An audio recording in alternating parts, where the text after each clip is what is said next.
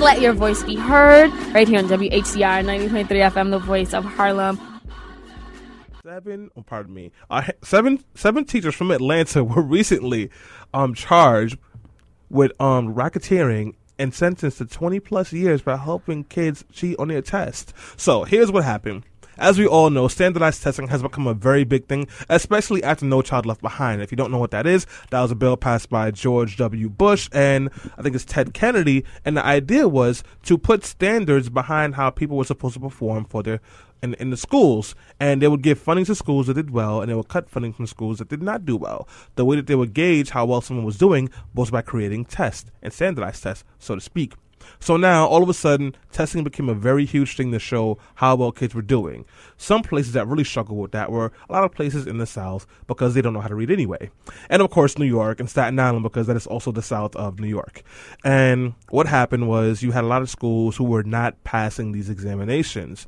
And they would lose funding, schools would get shut down, and teachers felt more pressure to do better. In Atlanta, what they've done, or in that section, they started to help kids cheat by giving them the answers. Mm-hmm. This way they could show that the kids were doing better. You don't have to shut down the school. You don't have to fire teachers. You can give them more funding, because how do you expect someone to do better if you don't fund the schools?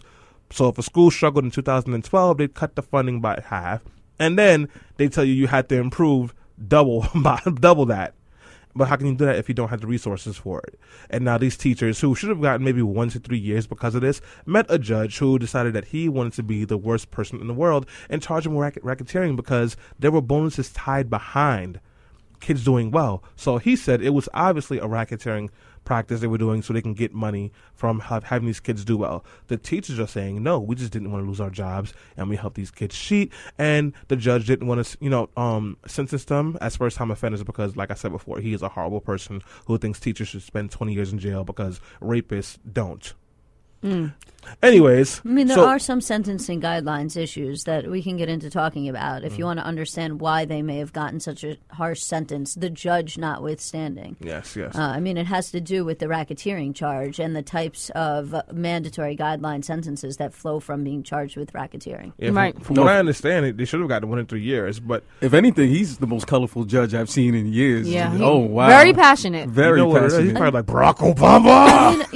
I mean, I understand sort of why they did what they did. Obviously, the teachers didn't want to lose their jobs, and you shouldn't base school funding and teachers' jobs necessarily on standardized tests, because then if the poorest schools already have the worst test scores, and now you're taking away the funding that they really need. On the other hand, when you feed students answers, they don't learn. They just know the answers, but that doesn't mean they actually learn. In fact, they don't learn anything, and that's a big problem as well. And they also changed some of the answers on the test. My problem with the whole thing was, like Alyssa and Stanley pointed out, well, first of all, these are black educators working in a school district that wasn't doing well, was very troubled, and they were under so much pressure because of standardized testing. And then we know that the Common Core standard was even higher.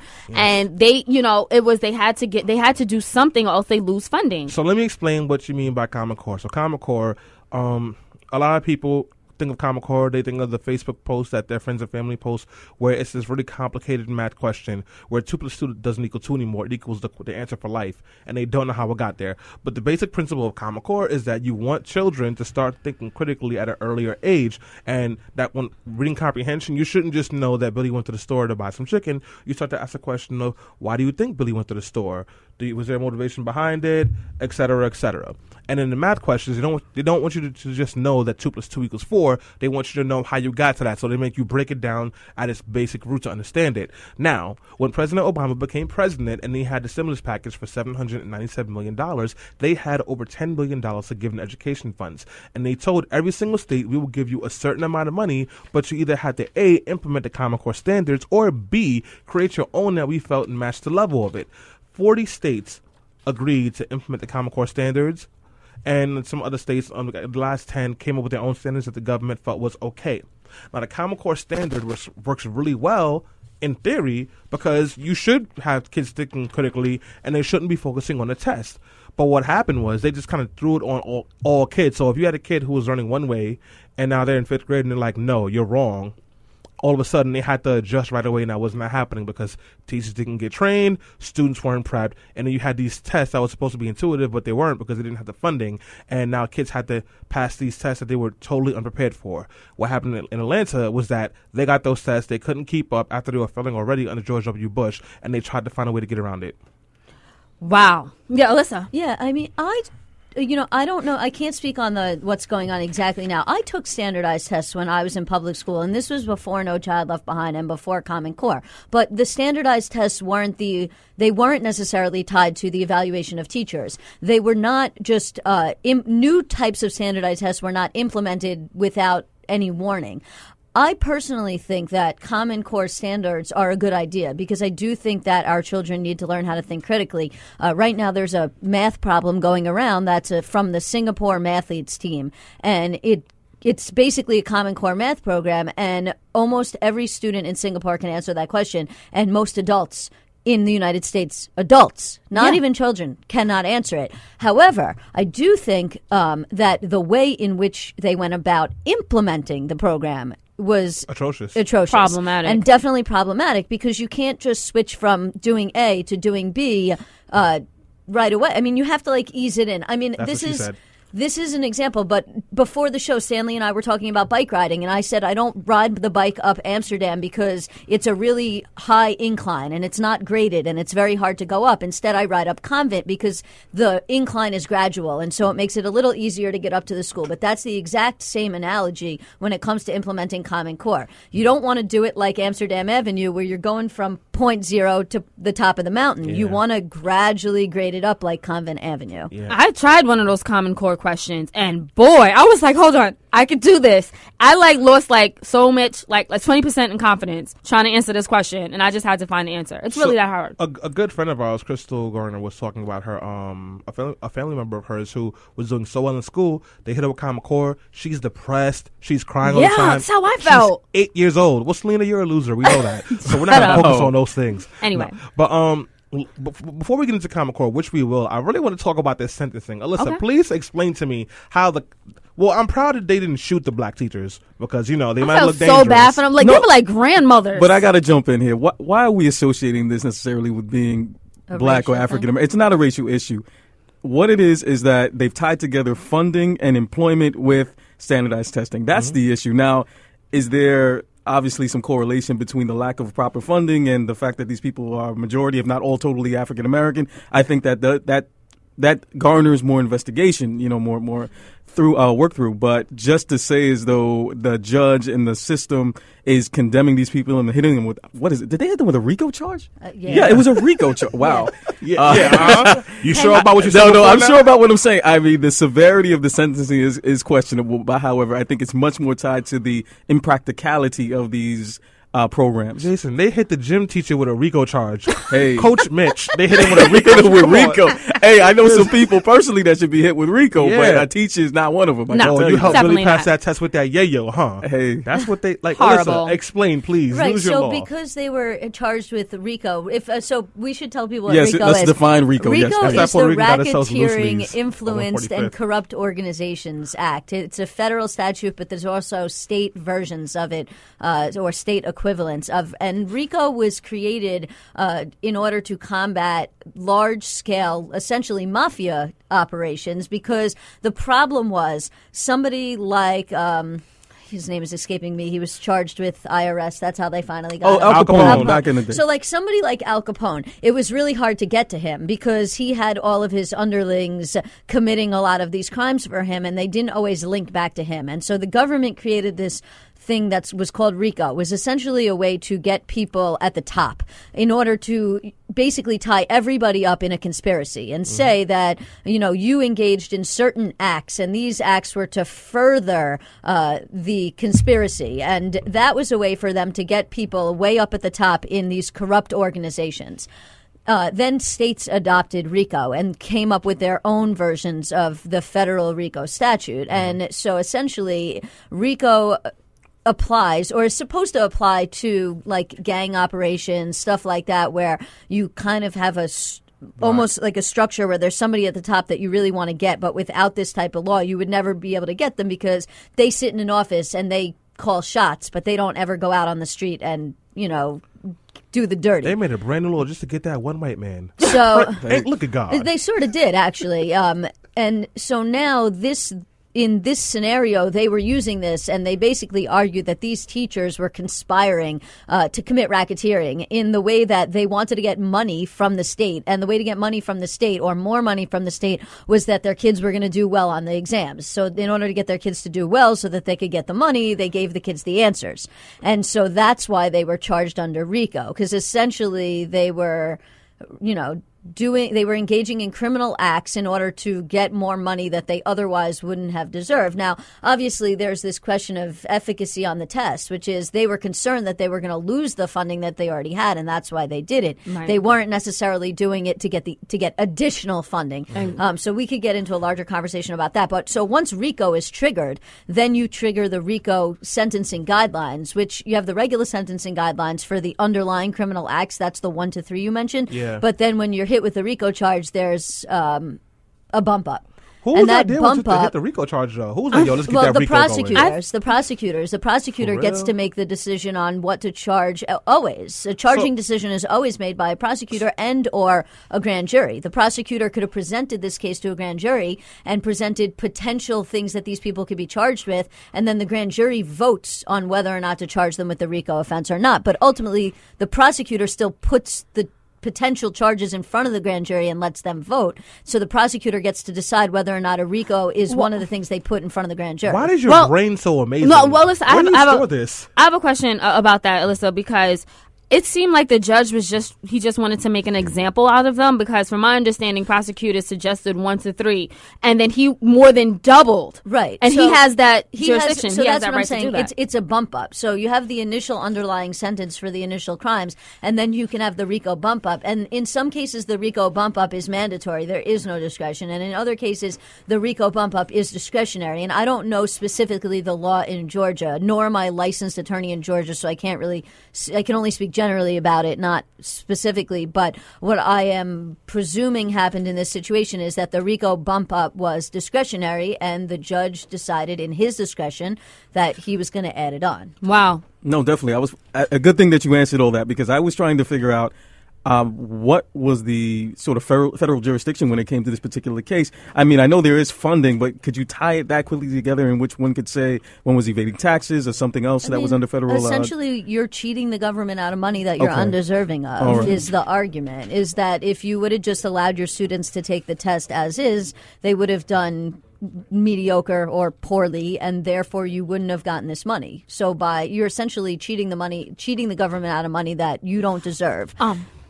Well, and one thing that the judge kept saying, he kept warning them. He kept saying, you know what? Take the plea deal. Admit that you did something wrong. Apologize and take the plea. And he gave, even up until the last minute, he was like, if you don't take this plea deal, then you're going to suffer. And he warned them. And I think two of the defendants actually took the plea deal last minute. But the other 10 were like, we're innocent. And they wanted to file an appeal. So that's why they didn't take the plea deal. So that happens a lot in criminal law. It's essentially used as to put pressure on. I just had this scenario come up with a case, which is essentially the judge said, if your client takes the plea now, if your client decides to take the plea, then I will offer her a non-jail sentence. However, if your client decides she's not going to plea and she essentially, and the judge, I don't see it as a waste of the court's time, because you're legally entitled under the Constitution to take your case to trial if you wanted to. But that doesn't mean they can't incentivize you not to go to trial. And so what the judge said in this scenario was, once you proceed past this point and you decide to start doing hearings, then I'm going to take that non-jail sentence off the table. And then if you get convicted, I'm going to sentence you to, somewhere in the guidelines range of 1 year to 4 years. So that's another reason why that happened, which was these people were like, I'm not taking the plea, I'm going to trial. And so the judge said, okay, fine. You basically made the court take all this time to go to trial. And so I'm now going to hit you with the bump up in order to penalize you for essentially going to trial, which is awful. And that's a criminal justice issue that we could get into separately and apart from this issue. Right. Well, we're actually going to take a break, but when we come back, we're going to talk more about standardized testing. This is all rooted in standardized testing, and we'll talk more about that right here on Let Your Voice Be Heard. You didn't drop your alcohol. You damn right I didn't drop that. What sweet, were you drinking delicious on last night? Whiskey. And they lied to me. They told me it was Black Label. It was Maker's Mark. Oh, yeah, you got cheated, man. And I knew. No, it was open But bar. they were pouring it out of the Black Label Yeah. bottles, which is that illegal. legal? No, it's not. It's That is you not can get legal. in big trouble. The state will come and they will take your liquor license if you get caught doing Don't that. say who did it, Stanley, because you'll Word. get them in trouble Damn, dropping listen, dimes. I wasn't trying to dry snitch. I mean, it's one thing if you're at a party at your own house and you want to be cheap and you want to fill up the Black Label bottle with the Maker's Do people Mark. do that? But if you are running a place that you have a state liquor license and you get caught changing out the bottles like that, the state will come and take your license. Oh, no. Lord Jesus God. Be careful for Alyssa. I'm going to pour some I don't Hennessy work and for the Black state. Label. Well, If true. that happens to you, call me and I'll defend you. Okay. We'll work it out. Full price, my brother. So we're back. Ain't that Price. cool? Yeah, there's a fee for that. That's right. So, guys, we are back on Let Your Voice Be Heard on 90.3 FM WHCR, the voice of Harlem. We're talking about Hennessy, Black Label whiskey, and, of course, the teachers that got 20 years for teaching too much answers while the kids are taking the test. That made almost no Selena, sense. Shut your stupid You mouth, shut, okay? Stanley. I mean, who's saying stupid things now? Well, me, but I do that for a living. Anyways, guys, in case you were wondering, this is Stanley. We have Selena, we have Alyssa, and we have Jason, also known as Kingpin of the Brooklyn. And I would like to let you guys Wow. know. Are you trying Are to you get a me? kingpin? You trying to get me hit with a RICO You charge? see him No. snitching, right? Wow. You see him snitching on everybody. Stanley, Guys, what is Jason up? just showed me his gun. I'm On his waist. no, all right, guys. This just gets worse and worse. This is getting worse and worse. No, but anyways, guys, we Well, I think because the teachers in Atlanta got in trouble, that's why Stanley is just dropping dimes on all of us. yes, I'm trying to get some cash But you know, money. here's the thing is that we're not addressing the underlying problem, which is that students that come from poorer neighborhoods don't necessarily get the resources that they need in order to succeed in school. And then we're judging teachers based on standardized tests that have been implemented rapidly, that we're not gradually in, but we're not addressing the underlying problem of poverty and resources in order to get the students the training and the skills that they need in order to be able to do well on the test. So we're blaming the test. But really, we should be blaming, We're blaming the teachers, you mean? or well, no, we're blaming the teachers and we're blaming the test and we're blaming the system. And there definitely are, and potentially some problems with all those things. Mm-hmm. But it goes back to what I say all the time: is we have to deal with the issue of poverty and income inequality and how that affects our school system and how that plays into race. Well, you're going to like our guests that we have on the line right now. So we have two guests on the line, but I'm going to introduce the first one first because that makes sense. And his name is Jamaal Bowman, and he's an educator and school principal of the Cornerstone Academy for Social Action Middle School in the Bronx. So we have a local guest this week, and I'm very excited to have him on here. And he will be talking to us and giving us his input on what's going on and his experience as a school principal. Jamaal, thank you so much for calling in today. Good morning. No Good morning. problem. Good morning. Thank you all for having me. No problem. Jamaal, I have to ask you a very important question. Everyone gets asked this. What is your drink of choice at brunch? That's a great question. At brunch, I hope my students aren't listening right Oh, yeah, now. that's true. Uh, You Yeah, know what? still dropping dimes. Well, why would a kid not listen to the radio? Do I they even know what might- radio is? If I'm in the mood, I might go with a martini. I'm a martini guy. Martini? Classic. Yes. I used to make fun of martinis, and then one day I had one, and I was like, "Oh, this is just an olive and vodka. This is good." But Jamaal, Yeah, but I don't promote drinking like that. Let's not put that out there like that. I know you don't promote drinking. I don't. Leave that up hard, to Stanley. Work hard, play hard. We work hard first, and then we play hard. The time comes. You I know, am in that's full actually the agreement with you. topic of our second segment, isn't it? About the wage debate. We'll get back to that. That's what definitely will. So Jamaal, we've been talking about these teachers in Atlanta who have been charged with 20 years for helping their kids cheat on these tests because they felt pressure to have their kids perform so they would not lose the funding they had for their schools. So we've talked about the charges already. We talked about how ridiculous they sound to us and everything else like that. What I'd like to do is switch gears now and talk about this pressure. Is this a real pressure for that teachers feel like the need to perform? As a principal of your school, do you feel like your teachers go through this when it comes time for test time? Well, not at my school. I mean, we try to do a good job of just keep things calm, keep things tranquil. The test is just a bump in the road. It's kind of something that we have to do. At least up to this point, we felt we had to do it. So the pressure isn't that high in my school because it's just not the kind of culture we try to build. However, overall, I could definitely see how it's a huge amount of pressure in other schools because you're aligning teacher evaluation to the results their students receive on the exams. And there's so many questions about the exams in terms of the validity, in terms of the reliability, in terms of who created them, and how much the lack of teacher voice, if you will, was involved in the creation of the test. So the tests are very controversial for a lot of very good reasons, and aligning them to teacher evaluations and ultimately teacher jobs is why, I think we have the anxiety, the stress, and the frustration, and why teachers, the teachers in Atlanta, unfortunately, did what they did. Right. So speaking of Common Core, and thanks for that breakdown, I kind of wanted to speak more about the controversy. As we've been seeing just this past week, a number of parents all across the nation have been opting out. And there's this whole opting out movement, meaning that they're purposely keeping their children home so that they don't sit in and take the test. And that's how they're fighting against it. I mean, they went to lawmakers, they went to their local legislators, but now they're like, we're just going to keep our students home. And up to 60 to 70% of some school districts here in New York have reported that, 60%, like there's been some school districts where they said that up to 60 to 70% of students didn't even show up in like upstate New York. So I wanted to ask you, Long Island and upstate. Jamaal, I want to ask you about this opt-out movement. What is particularly fueling it, and why and how did it become so strong this year in particular? Well, like I said, because of the lack of transparency in terms of the test creation process and also how the Common Core standards came to be, because of the lack of teacher voice, because of the ambiguity and the developmentally inappropriateness of the exams, parents are pushing back, and parents are standing up, and they're finally saying enough is enough. Too often, whether it's the city, whether it's the state, or whether it's the federal government, they do education to parents as opposed to doing education with parents. Parents are the most important voice in educating their children, and they need to be at the first seat at the table, if you will, along with teachers.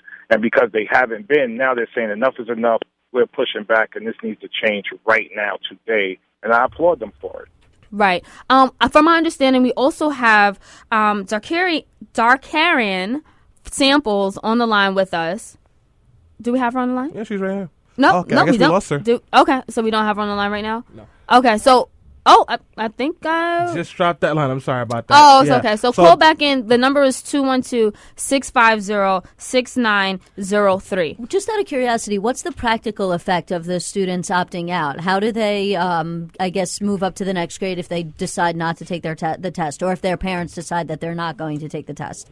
Well, the parents have the option to request a portfolio assessment of their child, and what that means is we look at the child's overall performance throughout the school year, writing pieces, projects they have worked on. Parents have the right to request a portfolio assessment of their child in lieu of the state exam.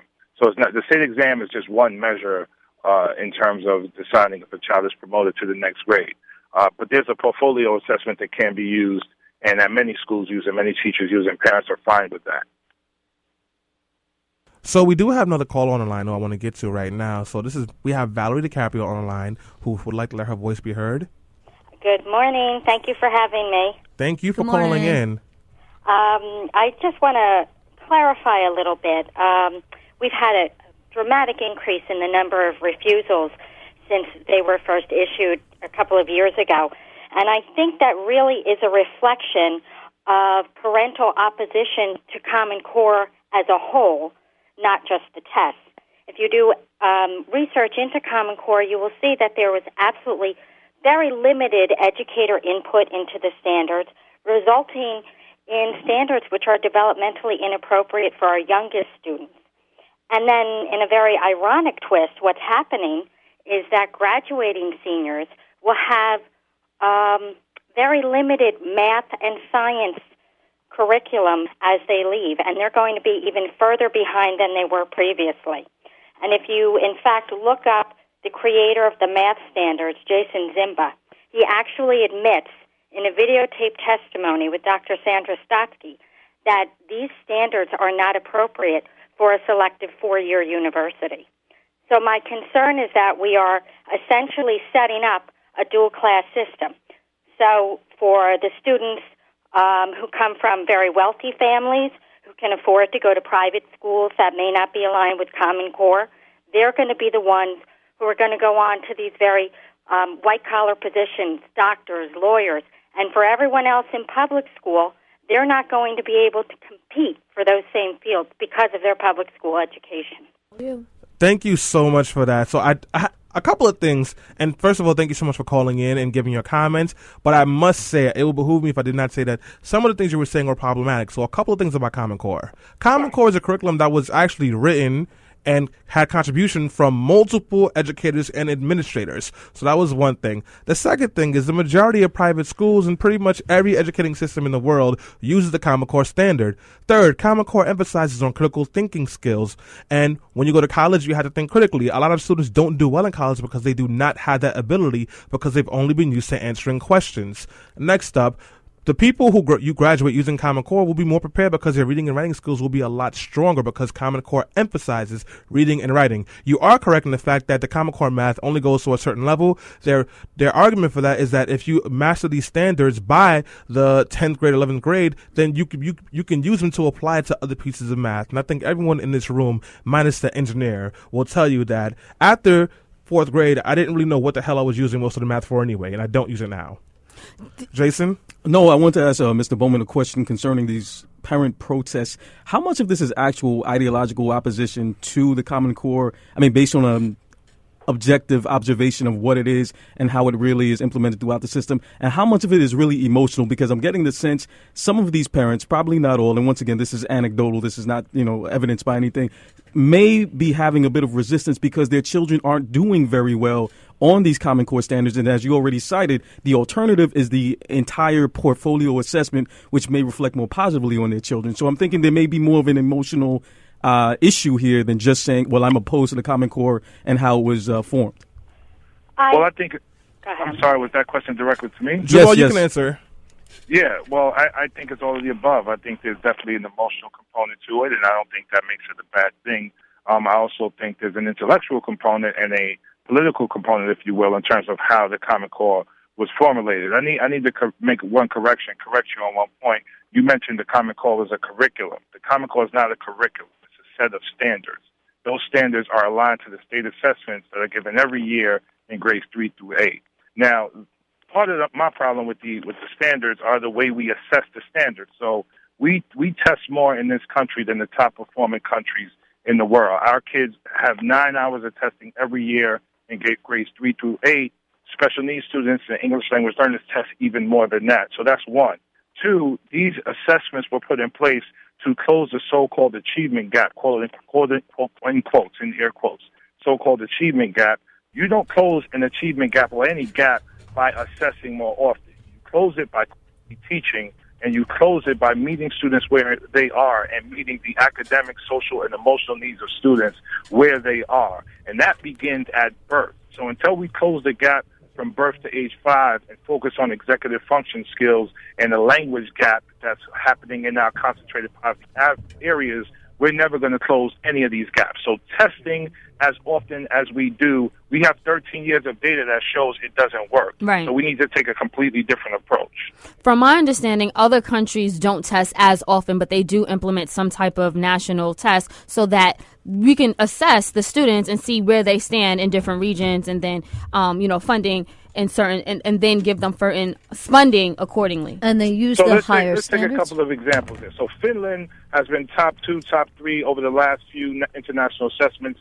They do no national assessments at all. Okay, Canada assess, I believe, in the 3rd and the 6th grade, right. And in other countries assess way less often. So let's say, for example, we assessed in the 4th and the 7th grade, and the assessments were 90 minutes a pop as opposed to 9 hours a pop. The state can still gather the data that they so-called need to implement funding in areas where they feel the funding should be implemented. First and foremost, we're already underfunded as it is, whether we take the state assessments into account or not. Upper middle class and upper class communities get more funding than city schools as a whole anyway.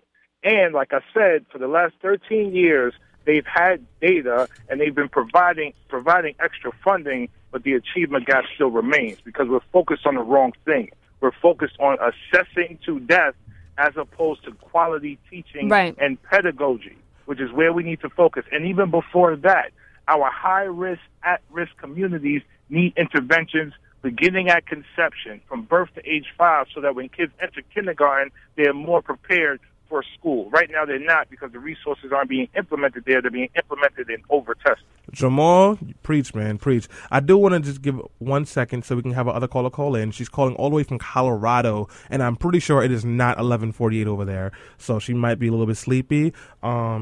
And I'm going to butcher her name, and she just told it to me over the phone, so I'm kicking myself. Darcy Ann Samples? Whoa. Okay, right yeah, on, we have her on the line. So, Darcy Ann, thank you so much for calling in. Please let your voice be heard.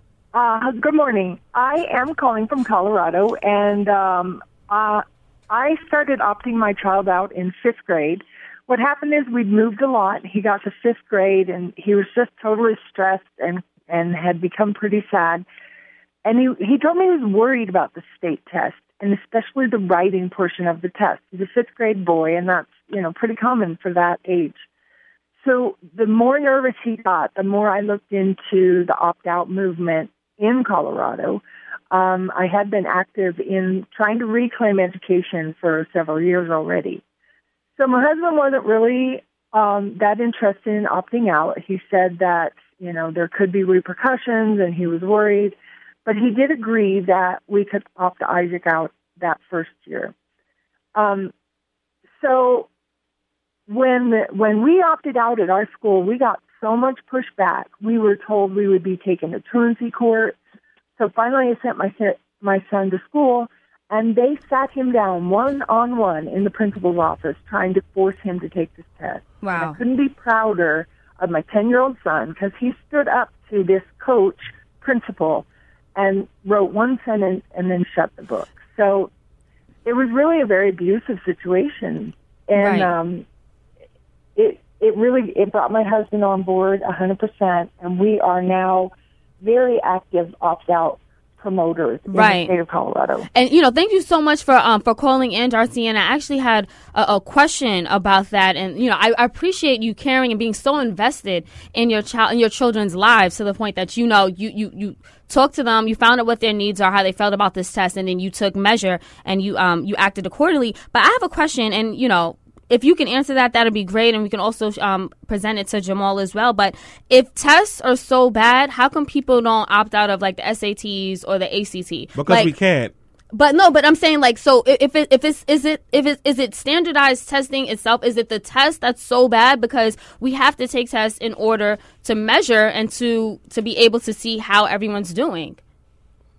I'd love to address that. I know some opt-out parents are opting out of everything, but I am an educator, and I have been for 29 years, and I teach special ed, and I teach in low-performing Title I schools. The tests that are the worst are these state assessments. They're thrown together in a year.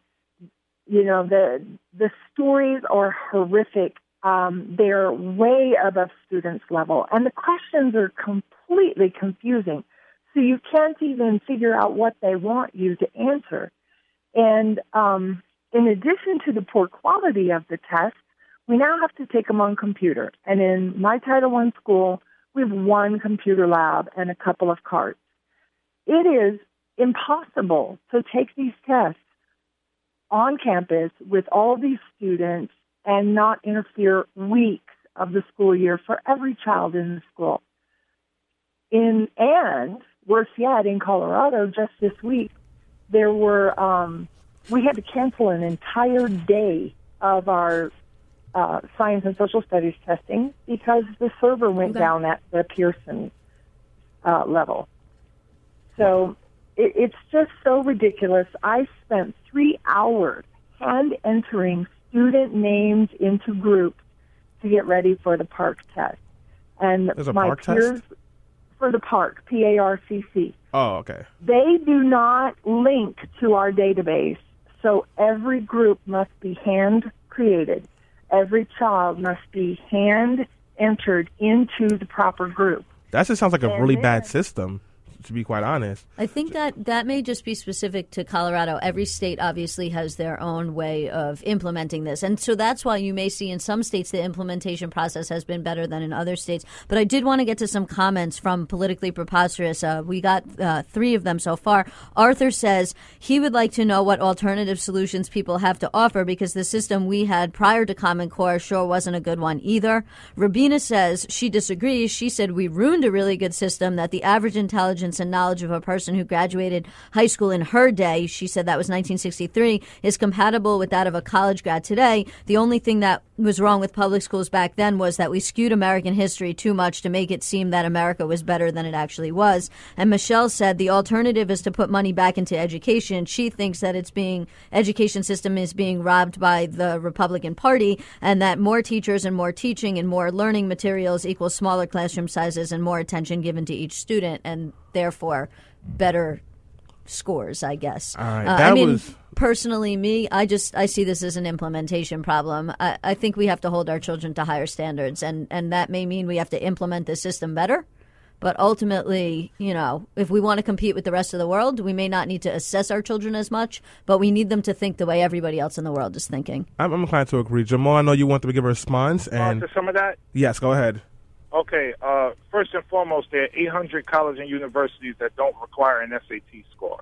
Secondly, the SAT score at many of our top universities are just one measure, looking at a holistic measure to allow students to come into their schools.